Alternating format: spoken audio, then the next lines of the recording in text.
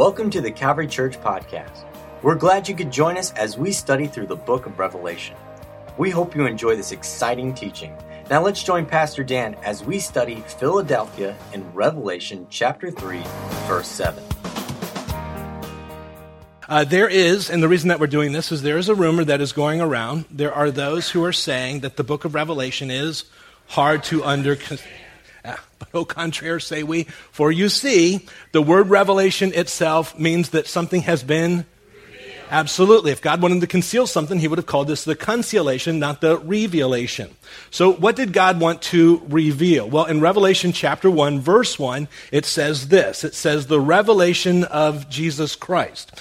This book is a revelation of Jesus. It comes from him, and it's about him. The four Gospels reveal Jesus in his earthly ministry. The book of Revelation reveals him as he is now in his resurrected, glorified state. So it's the same Jesus, but from a little bit different aspect. Now, one of the things I did want to highlight today, because it's going to be important for our teaching, is that you notice it says, this is the revelation of Jesus Christ. Do any of your Bibles say revelations, plural, of Jesus Christ? Now, this is a revelation. It is a single revelation, and that'll be important for our study today. It's one revelation all the way through. Now, God so wanted us to read this book that he promised for those who would read it that they would receive a very special blessing, which is found in Revelation 1, verse 3. Let's look at it. It says, blessed is he who reads and those who hear the words of, in my Bible it says, the prophecy. How many of your Bibles say this prophecy? Good. That's actually the best way to say it, this prophecy. And heed the things which are written in it, for the time is near. So it's interesting to me that this is the only book that says, read me, I'm special. There's a very special blessing for those who would read it. It would be very hard for us to believe in a God who says, I want you to read this book. I want you to hear it, and I want you to heed the things which are written in it. But here's the deal. You'll never be able to understand it. It'd be very hard for us to trust in a God like that. So God says, I want you to read it, and I want you to understand it. Now, there's one thing I need to add to this just before we move on. It says the words of this prophecy. Did you all see that? Some will say a prophecy, but it's this prophecy or the prophecy. The prophecy or this prophecy. And I want you to underline that. Now, the reason that's important, because this book is unique in the Bible. Many books of the Bible contain prophecies. For instance, if you go through the book of Isaiah, there are many prophecies in the book of Isaiah. This is the only book that tells us that the entire book is a prophecy. This is one prophecy from chapter 1, verse 1, all the way to the end of the book. It's this prophecy. So the prophecy doesn't begin somewhere in the book. It begins at the beginning, and it's not prophecies, it's one prophecy. Make sense? So that'll be important as we travel through. Now, God knew that there would be people who would be saying that the book of Revelation is hard to understand. So to make this book understandable, he placed in this book its very own outline, which is found in Revelation chapter 1, verse. Let's look at it. Revelation chapter 1, verse 19. It will be a single prophecy. There'll be three parts. John is told in verse 19, he says, therefore write the things which you have seen, past tense, the things which are current, and the things which shall take place after these things.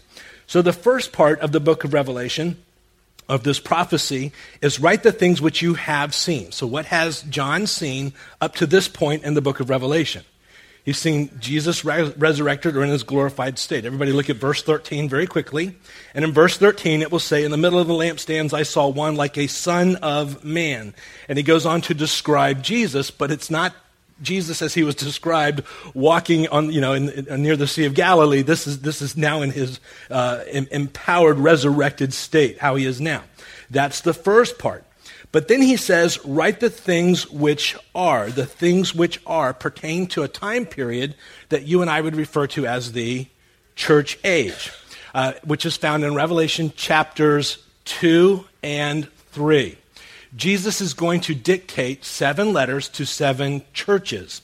In their order, they will lay out 2,000 years of church history with incredible precision.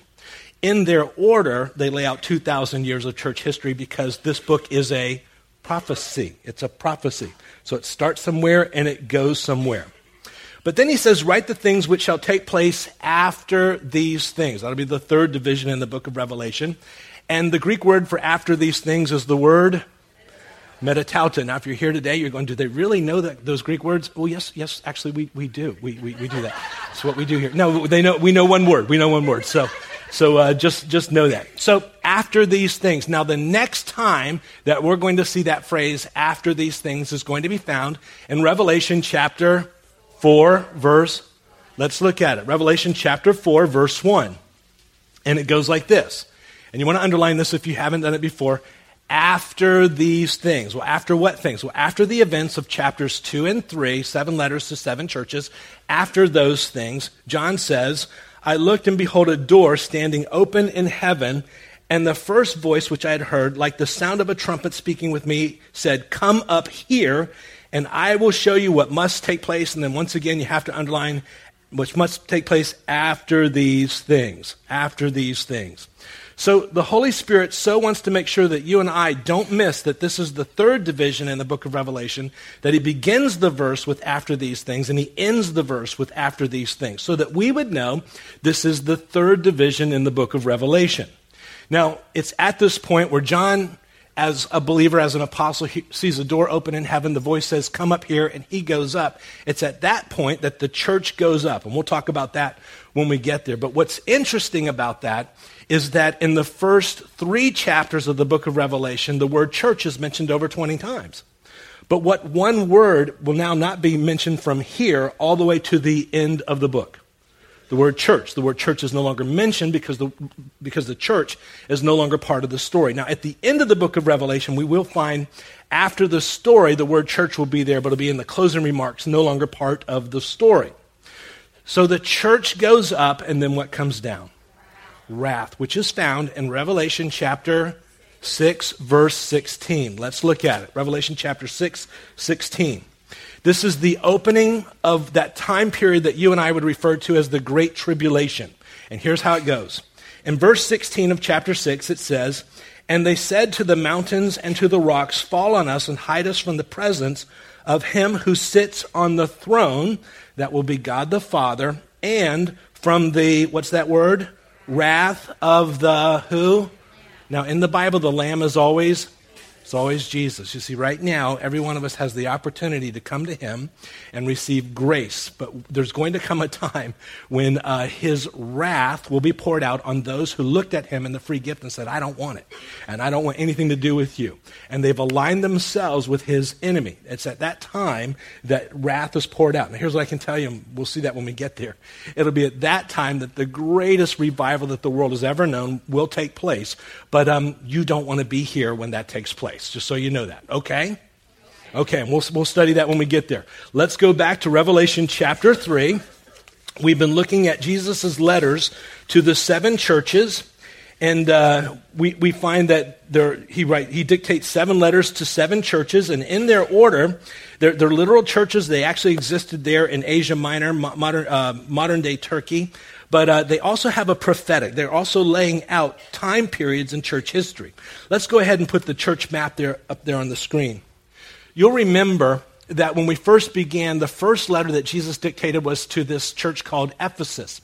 And Ephesus, the word just means darling. Like you would speak to your wife and you'd call her darling or honey. It's a term of endearment. And that was the very first time period, represented the first time period, the early church. We might refer to that as the apostolic age. And it's in that time, he says, you're doing great, you've been faithful, but you're starting to lose your first love, and he gives some correction there. And then the next church that he writes is to this church called Smyrna. Now, Smyrna comes from what word? Myrrh. And it's interesting that myrrh is simply an embalming spice. It's how you prepared a body for burial. And it was in that church that Jesus says, this is what's going to happen. You're going to have waves of persecution, and many of you are going to be killed, and you need to be faithful unto death. And it's after that first time period in the church that the church goes into 250 years of intense persecution. And we all know the stories about how Christians were boiled in oil and fed to the lions, and it represents that persecuted church time period. But that ended in the early 300s, and The next church that comes into place is called the Church of Pergamum. It says there, actually in the Greek it's Pergamus. And there came a time in the early 300s when the church became very powerful. It becomes the official religion. And Pergamus in the original language is two words. Per means mixed and gamus means marriage. And so it means a mixed marriage. And it's in that time, the mixed marriage, where they began to follow the teaching of what they called Balaam. Balaam was the prophet in the Old Testament who taught the mixing of true worship with paganism. And as the church becomes the official religion, all of a sudden we see some things entering into the church that come from paganism that you would never find in your Bible. And so we looked at that. And that represented the time period from about 300 up until about 600 AD. But then after that, the next church that Jesus dictates a letter to is the church called Thyatira. Now, Thyatira was very interesting.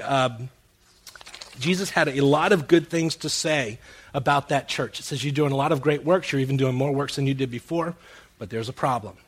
You're beginning to focus in on a woman, and who you think that woman is not really who she is. And it points to the time where the Roman church becomes very, very powerful, and it talked about the things that were going on in that church. So he has a lot of good things to say about that church, but the problem is now they're not focusing in on him, they're focusing in on this woman. By the way, the Bible says that there is one mediator between God and man, and that's the man, Jesus Christ. And what we find is that there are those who are trying to make Jesus' mother now the mediator alongside. It's not what the Bible says. So Jesus says there's a problem here, and you need to fix that. Well, the church that came out of that was the denominational church. You and I refer to that as the Reformation church.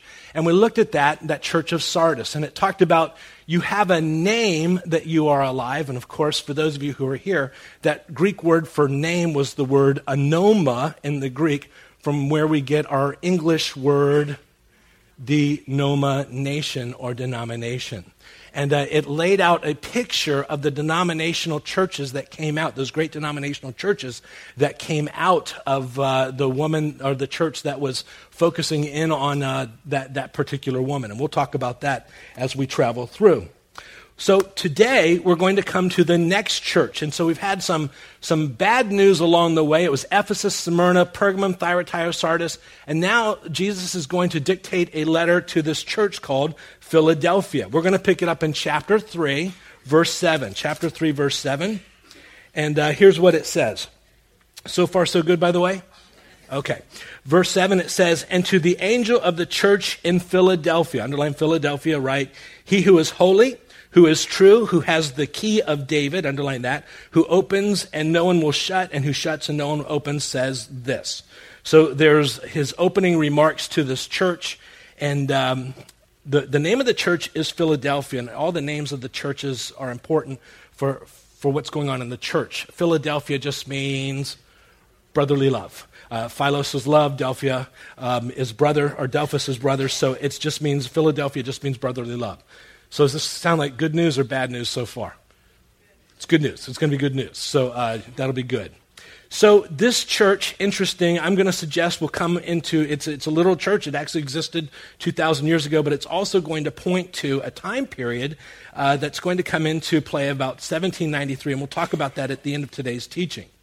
So in this, he writes this church, he dictates this letter to this church, and he says, verse 7, "To the angel of the church in Philadelphia write, he who is holy," he reminds them of his holiness. I remember when I was in seminary, I had the church history professor who had a very German accent, and I can't even do it. But he used to say, "God is not your buddy. He's not your buddy. He is God." How'd I do?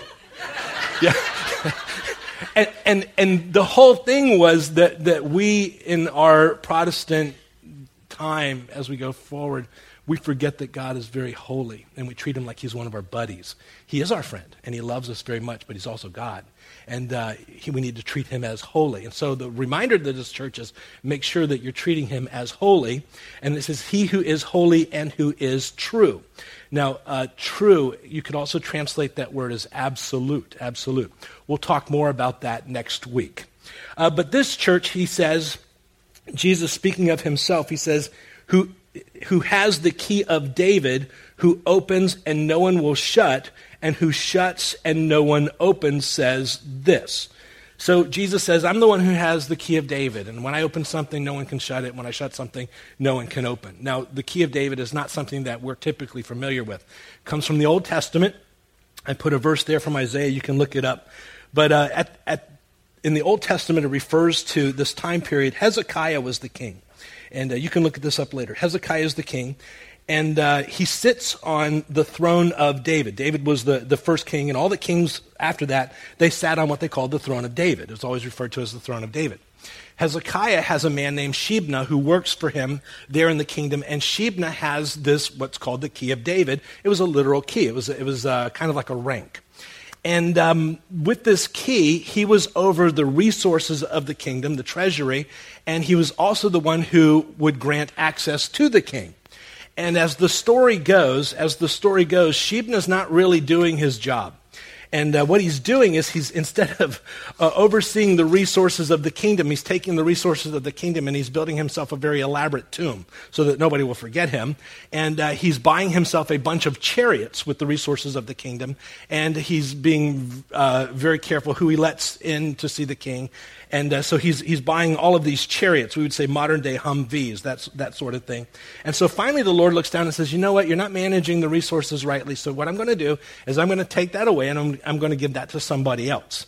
And there in your outline, it says, then I will set the key of the house of David on his shoulder, and he who opens, no one will shut, and when he shuts, no one will open. It's also a reference to Jesus coming in the future. But the key of David speaks of access to the king. Go ahead and write that down, and you can read that later on. You can track that down. So the one, Jesus, speaking to this church, the one who has the key of David, he says, when I open something, no one can shut it, and when I shut something, no one can open it. Here's what I'm going to do. And in verse 8, I'm going to read verses 8 through 10. Here's what he says. He says, I know your deeds, and behold, I have put before you, this particular church, an open door, underline open door, which no one can shut. This door is not going to shut. Because you have a little power and have kept my word, now underline my word, and have not denied my name. We'll talk about that. Behold, I will cause those of the synagogue of Satan who say that they are Jews and are not, but lie, and I will make them come and bow down at your feet and make them know that I have loved you. Underline that. I've loved you. So that's good news. Verse 10. Because you have kept, and in my Bible it says the word, underline that, however your Bible says it, or the command of my perseverance, I will also keep you from the hour of testing, that hour which is to come upon the whole world to test those who dwell on the earth. Now, that's a mouthful. And the hard part for me each week in teaching this book is what do you leave in and what do you leave out? So I'm going to hit some things and hopefully enough to bring some clarity and not give too much confusion. And so you guys pray for me that takes place. Okay? Okay. Start praying. So he says, I've set before you, this particular church, an open door. This church, whatever it is, has an open door set before it. So what is an open door? Well, when you travel through especially the New Testament, but what you find is verses like this. Paul would say, when he's talking about taking the gospel forward, he'll say, there in your outline, he'll say, for a wide door of effective service has opened to me, and there are many adversaries. So I have an opportunity to take the gospel, but there's some challenges. Another time Paul would say, now when I come to Troas for the gospel of Christ, and when a door was opened for me in the Lord. So once again, he's taking the gospel, and it seems as though there's an opportunity. A door is open so he can do that. So most Bible scholars agree that when it talks about this open door that Jesus has set before this church, it refers to what you and I would call missionary work. Go ahead and write that down. Missionary work, just you have the opportunity. One of the things that's interesting, and when we say that this refers to a certain time period in church history, it was, by the way, Jesus told his disciples there in your outline to go into all the world and preach the gospel. And you find in the first 500 years or so, that really takes place. But after about 600 AD, it's not really, the gospel's not really going into new places. Not that it doesn't, but for the most part, it's really not a major push of the church until the late 1700s. And it's in the late 1700s where church history writers and researchers begin to talk about this great missionary zeal that just seizes the church. In Shelley's book on church history in plain language, it says this. It says, at the beginning of the 19th century, Protestant Christianity scarcely existed outside of Europe and America. Asia was almost untouched by the gospel, except for small traces in India and in the East Indies where the Dutch had taken over from the Portuguese. The sheer magnitude, it goes on to say, of the Christian mission in the 19th century, 1800s, was without parallel in human history. Just never seen church go missionaries go like that, to the point where at the end of the 1800s, it says this. It says, by the end of the 19th century, almost every Christian body, from the Orthodox Church of Russia to the Salvation Army, and almost every country, from the Lutheran Church of Finland and the Waldensian Church of Italy to the newest denomination in the United States, had its share in the missionary enterprise overseas. All of a sudden, a door is open and people begin to send out missionaries from every place and to every place around the globe. And that had not happened for 1,000 years.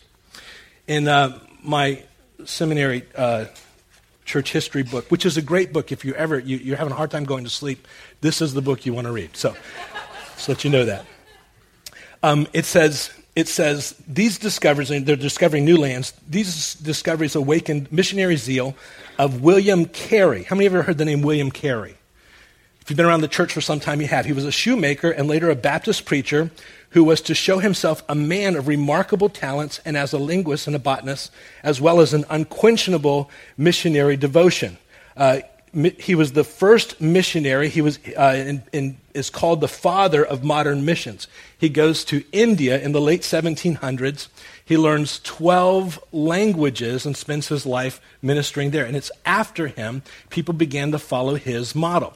If you've ever heard the phrase or the quote, attempt great things for God and expect great things from God, that comes from William Carey, who is the father of modern missions. Well, it's not just him, but people following his lead, goes on to say, if I can find it. Okay, here we go. This book says a lot of things if I can find them. Okay. The movement led by a number of famous missionary pioneers who followed the example of William Carey, the first modern missionary vanguard. For instance, David Livingstone, back in the middle 1800s, was a Scotsman serving the London Missionary Society, brought the gospel to South Africa. The China Inland Mission, founded in 1865 by J. Hudson Taylor. How many of you have heard that name, J. Hudson Taylor? Okay. And the missionary efforts changed the religious map of the world and enormously extended the influence of evangelicism.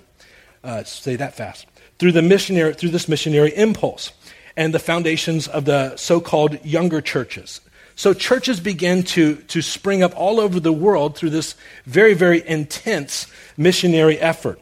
It was in the period between the Civil War and the First World War, the revival emphasis of the American Protestantism was strongly continued by lay evangelist D.L. Moody. How many of you ever heard of that, D.L. Moody? How many of you grew up going to Sunday school? 3 of us. Well, that was started by D.L. Moody, who started the Sunday school movement in our country. So all of a sudden, you have in our world this push to send missionaries around the world. And so this open door of opportunity appears to be speaking of that missionary push. And I'm going to suggest that it is. You also notice, if that's the case, that in verse 9, he says, the very last line of verse 9, he says, and I want everybody to know that I have loved you. So whatever this church is doing, he says, I really love you. He says, I have opened a door before you, and no one's going to be able to shut this door. What's taking place around the world right now is that door for missionary sending is closing. That door is closing. and it's becoming more and more difficult to send missionaries around the world. But here's what he says. I've set before you an open door and nobody closes. And here's what this means. It means that before that door is closed completely, because he's opened it, Jesus is going to come back for his church. So that's on the horizon. And so he says, I've set before you an open door. So far, so good? Again, what do you leave in and what do you leave out? Verse 8, he says, I know your deeds, and behold, I have put before you an open door, and which no one can shut, because you have a little power. I love that. We read that word power. He says, you have a little power. The word there in the original language is dunamos, from where we get our English word dynamite. So you got a little dynamite, you're pretty good. So that's good. A little pop there. So you a little power, and you have kept my word and have not denied my name. You've kept my word and you've not denied my name. You notice there on your outline it says you've kept my word. There's going to be an emphasis in this church, and we'll see as we travel through, on keeping God's word. God's word is going to be central to this church. Next week we're going to look at the church at the very end, that they've lost their emphasis on keeping God's word. In the New Testament, there are two signs for being a disciple of Christ. And I've put those two signs there in your outline. One time Jesus is praying and about his disciples, and here's what he says. I've manifested your name to the men whom you gave me out of the world, and they were yours, and you gave them to me. And it says, and they have kept your word. There was an emphasis on keeping the word of God. So that's one emphasis, and there's many verses I could point to. But the other emphasis here is from John 13, and he says, by this all men will know that you are my disciples if you have love for one another. So it's interesting that the sign of being a disciple is that you're keeping the word, his word, which is what this church is doing, and you have love for one another, which is what this church is named after, Philadelphia, brotherly love. So this church is doing what he said to do, and he wants everybody to know that he loves this church. Don't you want to be part of this church? Absolutely. Me too. And then in verse 8, he says, and you have not denied my name. Now, why does he say that? Well, Peter would tell us, in many other places, I'm just going to focus in on one, that in the last days, there's going to be those who would come in, and they would call themselves Christians, but they would deny the name of Christ. There in 2 Peter, he says this. He says, but false prophets also arose from among the people. That's way back when. Then he speaks to the future, and he says, just as there will also, underline that, be false teachers among you who will, that's in the future, secretly introduce destructive heresies, even denying the master who bought them, or denying that they had to be bought by the master, that Jesus had to pay for their sins, bringing swift destruction upon themselves. Interesting that in this time period where missionaries are going out spreading the gospel, there is a proliferation of new religious groups that profess to be Christian, but they are anything but Christian, which led to a term called fundamentalism. Now, how many of you here would call yourself a fundamentalist? Any fundamentalists? Well, I'm a fundamentalist, just so you know. I'm here to put the fun back in fundamental. So just so you know. Let me describe it like this. Many of you know my incredible knowledge of sports. This is a football. That's about where we start. So this is a basketball. At least I know that. And there are certain things that are fundamental to basketball that we would say this is basketball and this is not basketball. So if we're on the court and I want to get this to the other basket and I grab this thing and I put it under my arm and this hand goes out and I start going, what's going to happen? Whistles blowing? Do they do flags or whatever they do? No? Okay. I embarrass myself. So that would not be fundamental to basketball, right? Okay, what about this? I get this and I start juggling this from one knee to the other over and then back into the basketball. It'd be very cool, but would it be basketball? No. And I guess once again, whistles and not flags, but whistles would begin to blow, right?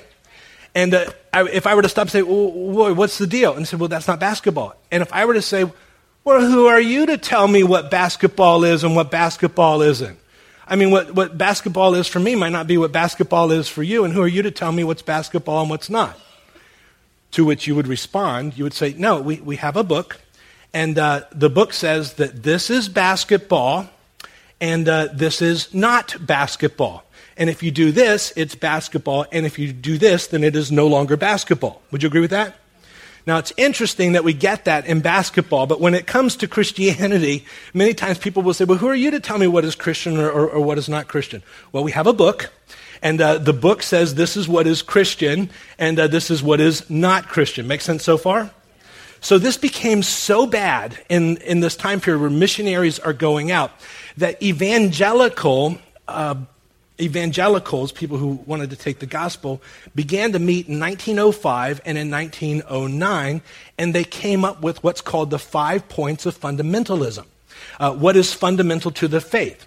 And here's what they said. They said, we need to know what can we say. This is how we recognize somebody as being a Christian. What are the fundamentals that we say? Because, we do different things. I mean, some of us, we sing from hymn books. Some of us do choruses. Some of us stand up, sit down. Some of us do incense. Some of us read from prayer books. But what does it mean?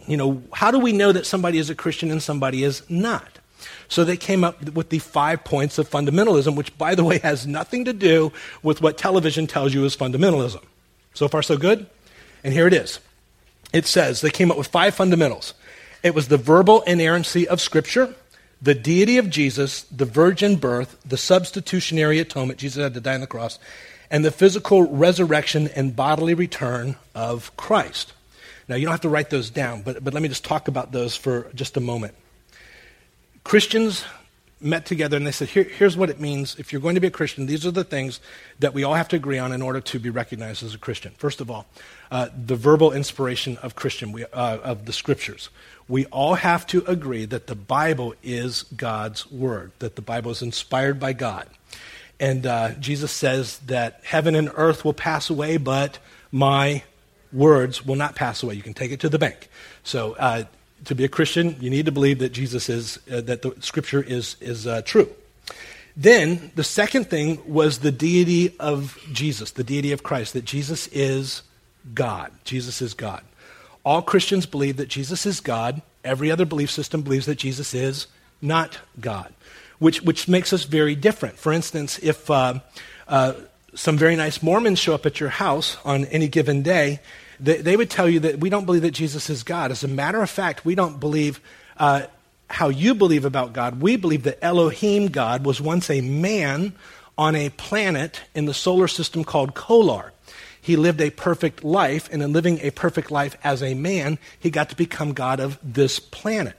And becoming God of this planet with his celestial wives, and this is their term, not mine, through celestial sex, endless celestial sex, they have repopulated this planet, and he's the God of this planet.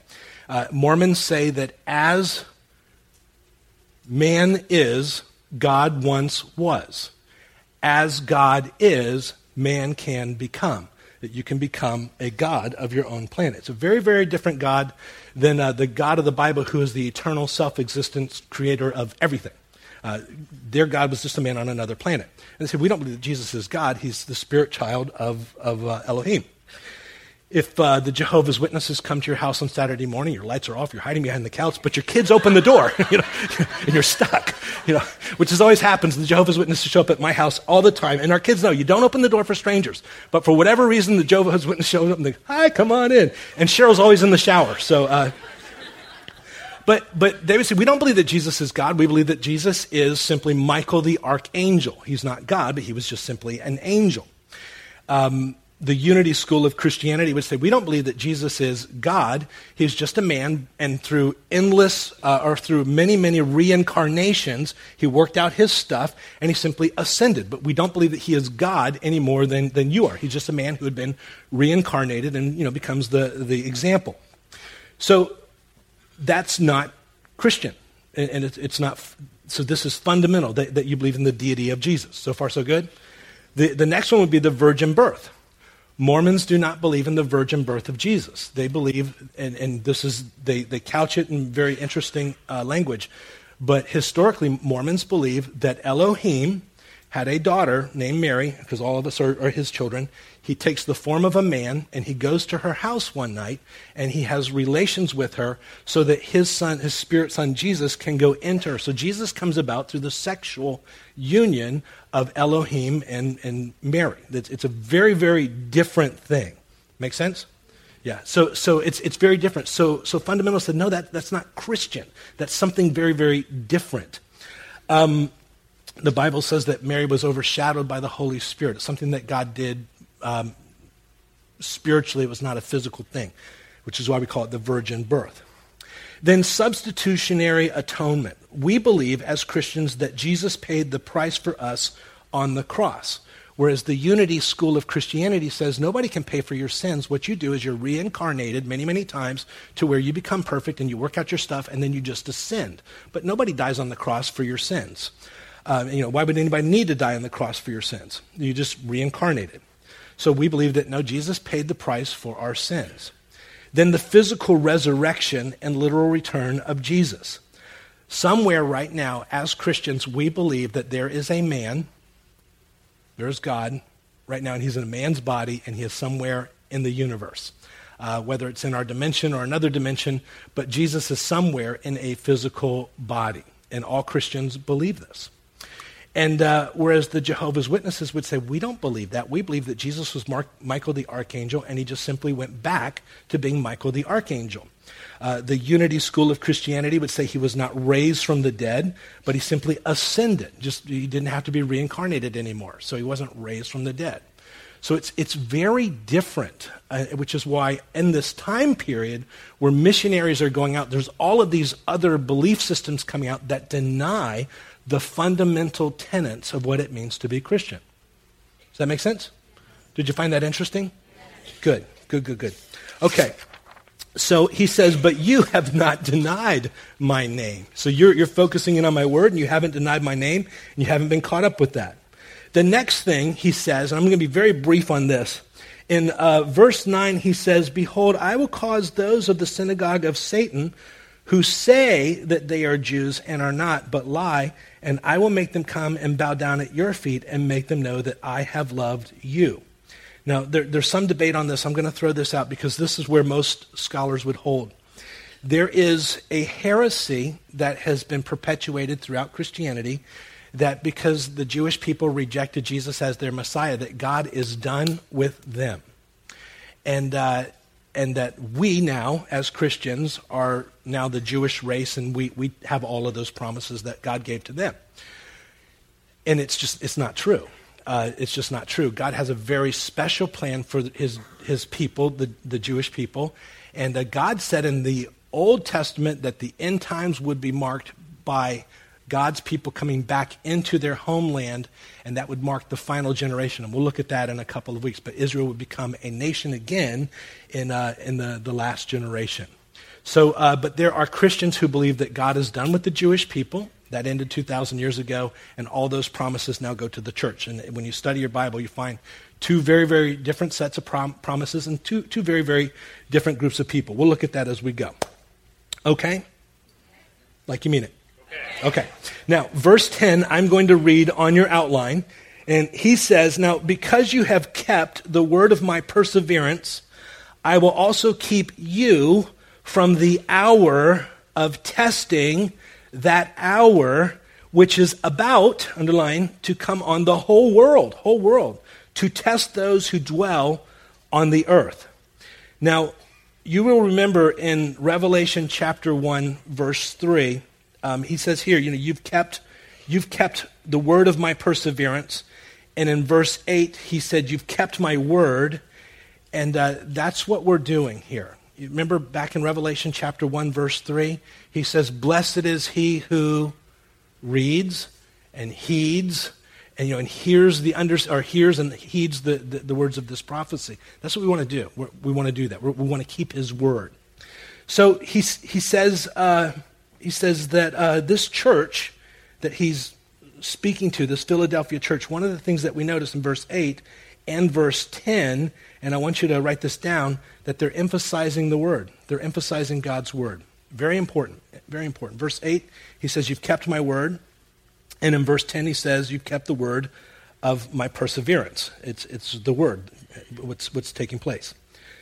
And you also notice that God always speaks very highly of people who focus in on his word, the scriptures. As a matter of fact, the Bereans in the book of Acts, he says this. He says, now these were more noble-minded than those in Thessalonica, for they received the word with great eagerness. And here's what they did: examining the scriptures daily to see whether these things were so.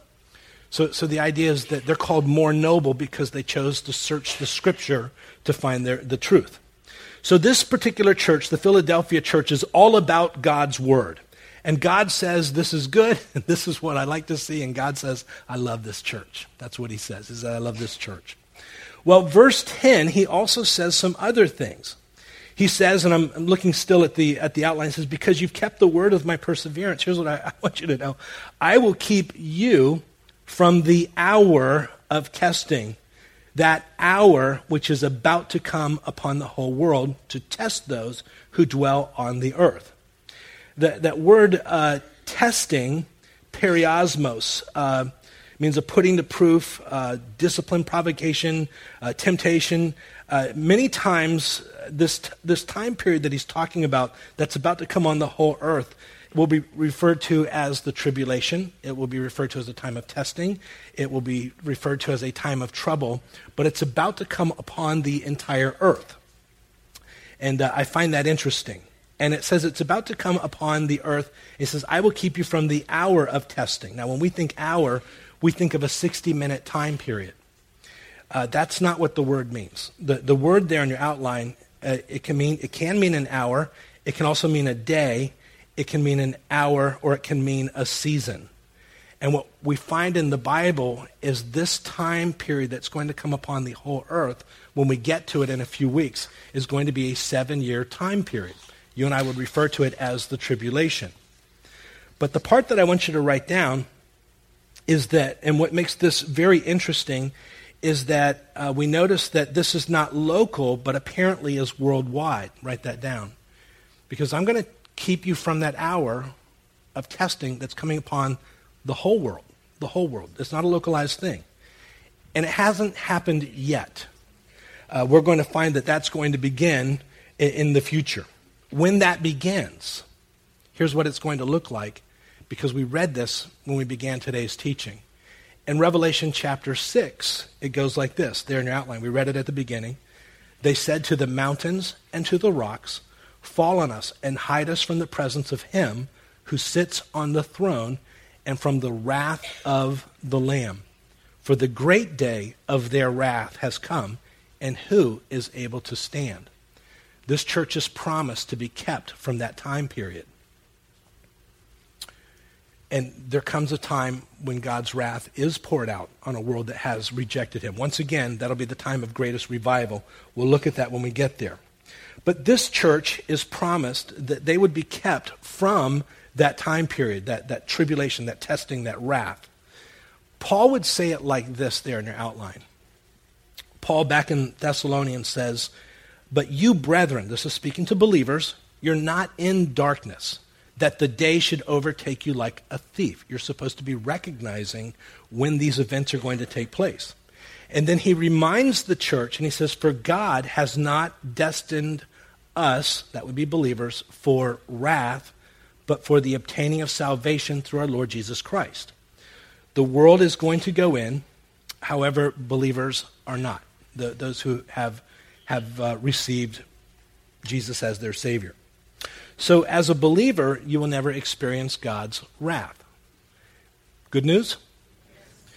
Now, in every church, there is some criticism given. And so here's the criticism given to this church, and write this down. None. There's no criticism. They're keeping the word. He says no criticism. So here's the exhortation, verse 11. And he says, I, to this church, am coming quickly. Underline that. I am coming quickly. Hold fast to what you have so that no one will take your crown. Your crown is not salvation. Crown is a reward. Your salvation is settled. He who overcomes, I will make him a pillar in the temple of my God, and he will not go out from it anymore. And I will write on him the name of my God and the name of the city of my God, the new Jerusalem which comes down out of heaven from my God, and my new name. He who has an ear, let him hear what the Spirit says to the churches. So to this church, he says, I want you to know that I'm coming quickly. However your Bible said it. I'm coming quickly. That word quickly there, taku, from the original just means suddenly. If you have the NIV version there in verse 11, did it say, I am coming soon? Okay, to this church, he says, I'm coming soon. I'm coming soon. Now, that's interesting. Jesus, you can translate that word suddenly or soon. When Jesus comes for the church, it does come suddenly. But to this church, he's also saying it's going to come soon. Soon from world history. We might not feel like it's soon, but it's soon.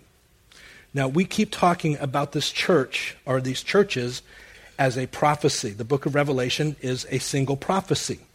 So I want to put the map up. Why we hold that these refer to church ages, not just because of the incredible similarities of what he's talking about to what took place in the history of the church, but that first letter that he wrote to Ephesus, he never mentions his coming back for the church. Doesn't mention it at all. It just, come back to your first love is all he says. The second church that he writes to is Smyrna. He says, you're going to go through intense suffering, and you need to be faithful unto death. But there's no mention of him coming back. Then there's that church called Pergamos, that mixed marriage church. And he never talks to them about coming back. But then all of a sudden, something changes. Something changes. And to the next church, the church of Thyatira, he writes. And that's the church that was focusing on a woman. He says that woman is not who you think that she is. And here's what he says to that church. And I want you to notice there in your outline. He tells that the church part that focuses in on that woman, he says, will go into great tribulation. That will go into the tribulation. However, not everybody in that church focuses in on that. There are many that just focus in on Jesus, and they love the Lord. And he tells the rest, he says this. He says there in your outline, he says, for the rest of you, hold fast till I come, till I come. If this church is to hold fast until he comes, then this church has to exist until he comes. If part of this, which is no longer focusing in on Jesus, but on this woman, he says will go into the great tribulation, then that church will have to exist until that great tribulation. Does that make sense? Out of that church came the next church in church history. So this church talks about his coming, and there's good news and there's bad news. But out of that, the denominational church. And here's what he says there in your outline. He says, you will not know at what hour I will come upon you. And we talked about that 2 weeks ago, because although they reformed many things, they never reformed their eschatology, their end times understanding, which is why if you come from a church like that, you've never studied through the book of Revelation, because it's just not part of the thinking. And so he says the result of that church is they will be surprised. It's going to catch them by incredible surprise. He says it like this. He says, you will not know what hour I come upon you. Now, they're saved. They're just going to be surprised. But if they're going to be surprised, it means that they're going to have to exist. Even though they don't recognize the hour that he's coming, they have to exist until he comes. Does that make sense? The next church is Philadelphia that we study today. And to this church, he says, I want you to know, I am coming quickly. I am coming quickly. And it means suddenly, but some of your translations will say soon. I'm almost there. I'm almost there. So this church is reminded that he is coming. If he's coming for them, then they have to be in existence when he comes. Do you agree with that? Now here's the thing. Next week, you and I are going to look at the last church. It will be the only church that he will have to remind that he is the creator, because apparently they've walked away from that. And to that last church, he's going to say it. Many of you know this from the King James, but other translations will say it like this. Like if you have the NIV translation, here's what Jesus says to that last church there in your outline. He says, here I am. Here I am. I stand at the door and knock. Another translation, the Weymouth translation, says it like this. I am now standing at the door and am knocking. The church that we study next week is more of the, I'm here, this is the last call. So it's no longer, I'm coming quickly, I'm here. I'm literally at the door. The last four churches, very interestingly, and it's, by the way, that's at the end of chapter 3, the last church, chapter 4, verse 1, door open in heaven, voice saying, come up here. Church goes up. We'll talk about that next week. The last four churches come into existence sequentially, one after the other. But all four churches will exist simultaneously until he appears. Does that make sense? The first three churches, it never mentions him coming. But the last four churches, it tells that he is coming for them. So they all have to be in existence when he appears. Does that make sense? We have gone over. I'm sorry for that. Not all that sorry. Have you found this to be interesting? Good. Well, next week we're going to pick up the last church, and the last church is absolutely mind-blowing because we see it around us. Let's go ahead and close in prayer.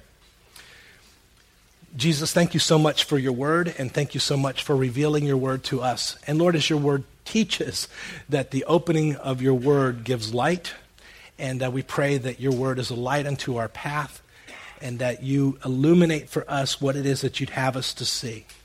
And we pray, God, that you would give us clarity because we always want to teach exactly what it is that you would want to say. And we want to hold fast to your word. Lord, help us to be the people that you've called us to be in this time period in which we live so that we can be faithful for you. Help us to be examples of grace and patience and love. And Father, for any who are here today who have not yet received you, as we unfold these things from this prophecy, we pray that you would open the eyes and give understanding. And if you're here today and you've never received Jesus as your Savior, then here's what you need to do. You simply need to, in your own way, in your heart, in your mind, or with your mouth, just say, Jesus, come into my life. Forgive me of my sins. I want to be who it is that you want me to be, and I want to be saved. And the Bible says that he's knocking at your heart, and if you open your heart, he steps in, and he never leaves. And Jesus called it being born again. And if that's you today, then here's what we're going to ask you to do. After the service, make sure that you tell somebody that you've invited Jesus into your life today, that you want to be a follower of his. And I pray for the rest of us who know you. Father, help us to live in keeping with the time period in which we live. Help us to be those who recognize that time. It's in Jesus' name that we pray, and all God's people said, amen. God bless you guys. We'll see you next time. Thank you so much for listening.